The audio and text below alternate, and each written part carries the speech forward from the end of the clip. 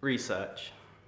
Deep in morphine sleep you lie, as I prepare myself to try an operation on perfection, an experimental love dissection. Science will at last explain why loving you causes so much pain. I split and peer inside a hair. What small detail lies in there?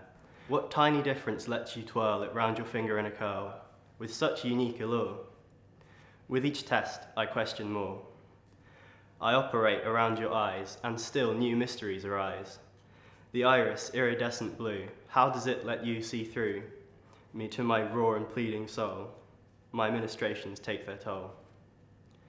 Scalpel slides through slender hand in my quest to understand why your fingers' feather grace so totally root me in place.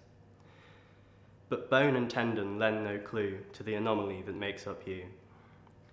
I hold your beating heart, meat wet, searching for the veins that let you feel with such impassioned force. This crimson spring must be its source. The thumping beat begins to slow, but still I have nothing to show. The reassembly can begin, and as I repair your perfect skin, I suddenly become aware that it's a body, not a person there.